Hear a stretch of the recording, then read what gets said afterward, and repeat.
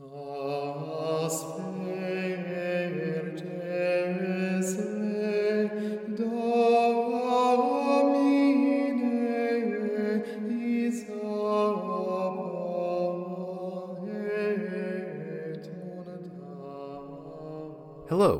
and welcome to Lenten Meditations by St. Thomas Aquinas. Today is Passion Wednesday.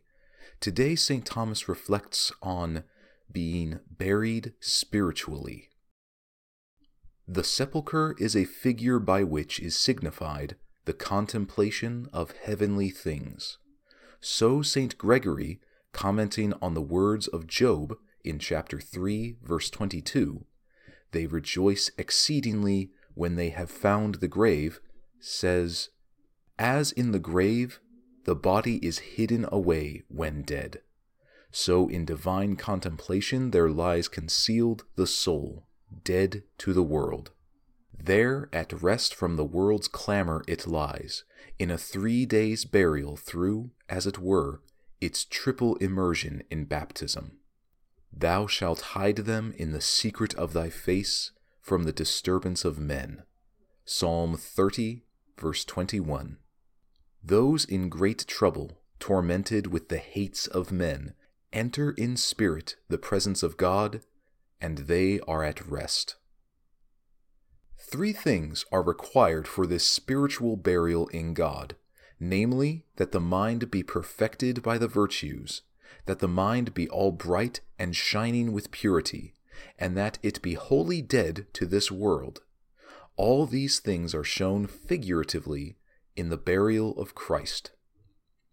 The first is shown in St. Mark's Gospel, where we read how Mary Magdalene anointed our Lord for his burial by anticipation, as it were. "She hath done what she could.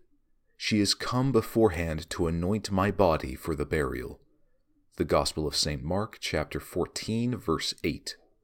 The ointment of precious spikenard. The Gospel of St. Mark, chapter 14, verse 3, stands for the virtues. "For it is a thing very precious, and in this life nothing is more precious than the virtues." The soul that wishes to be holy and to be buried in divine contemplation must first then anoint itself by the exercise of the virtues. Job, in chapter 5, verse 26, says, "Thou shalt enter into the grave in abundance," and the gloss explains the grave as meaning here divine contemplation, "as a heap of wheat is brought in its season." And the explanation given in the gloss is that eternal contemplation is the prize of a life of action, and therefore it must be that the perfect, first of all, exercise their souls in the virtues, and then, afterwards, bury them in the barn where all quiet is gathered. The second of the 3 things required is also noted in St. Mark, where we read, chapter 15, verse 46, that Joseph bought a winding sheet, that is, a sheet of fine linen, which is only brought to its dazzling whiteness with great labor. Hence it signifies that brightness of the soul, which also is not perfectly attained except with great labor. "He that is just, let him be justified still." Apocalypse, chapter 22, verse 11. Let us walk in newness of life. Letter to the Romans, chapter 6, verse 4. Going from good to better, through the justice inaugurated by faith to the glory for which we hope. Therefore it is that men, bright with a spotless interior life, should be buried in the sepulchre of divine contemplation. St. Jerome, commenting on the words, "Blessed are the clean of heart, for they shall see God," Gospel of Matthew, chapter 5, verse 8, says, "The clean Lord is seen by the clean of heart."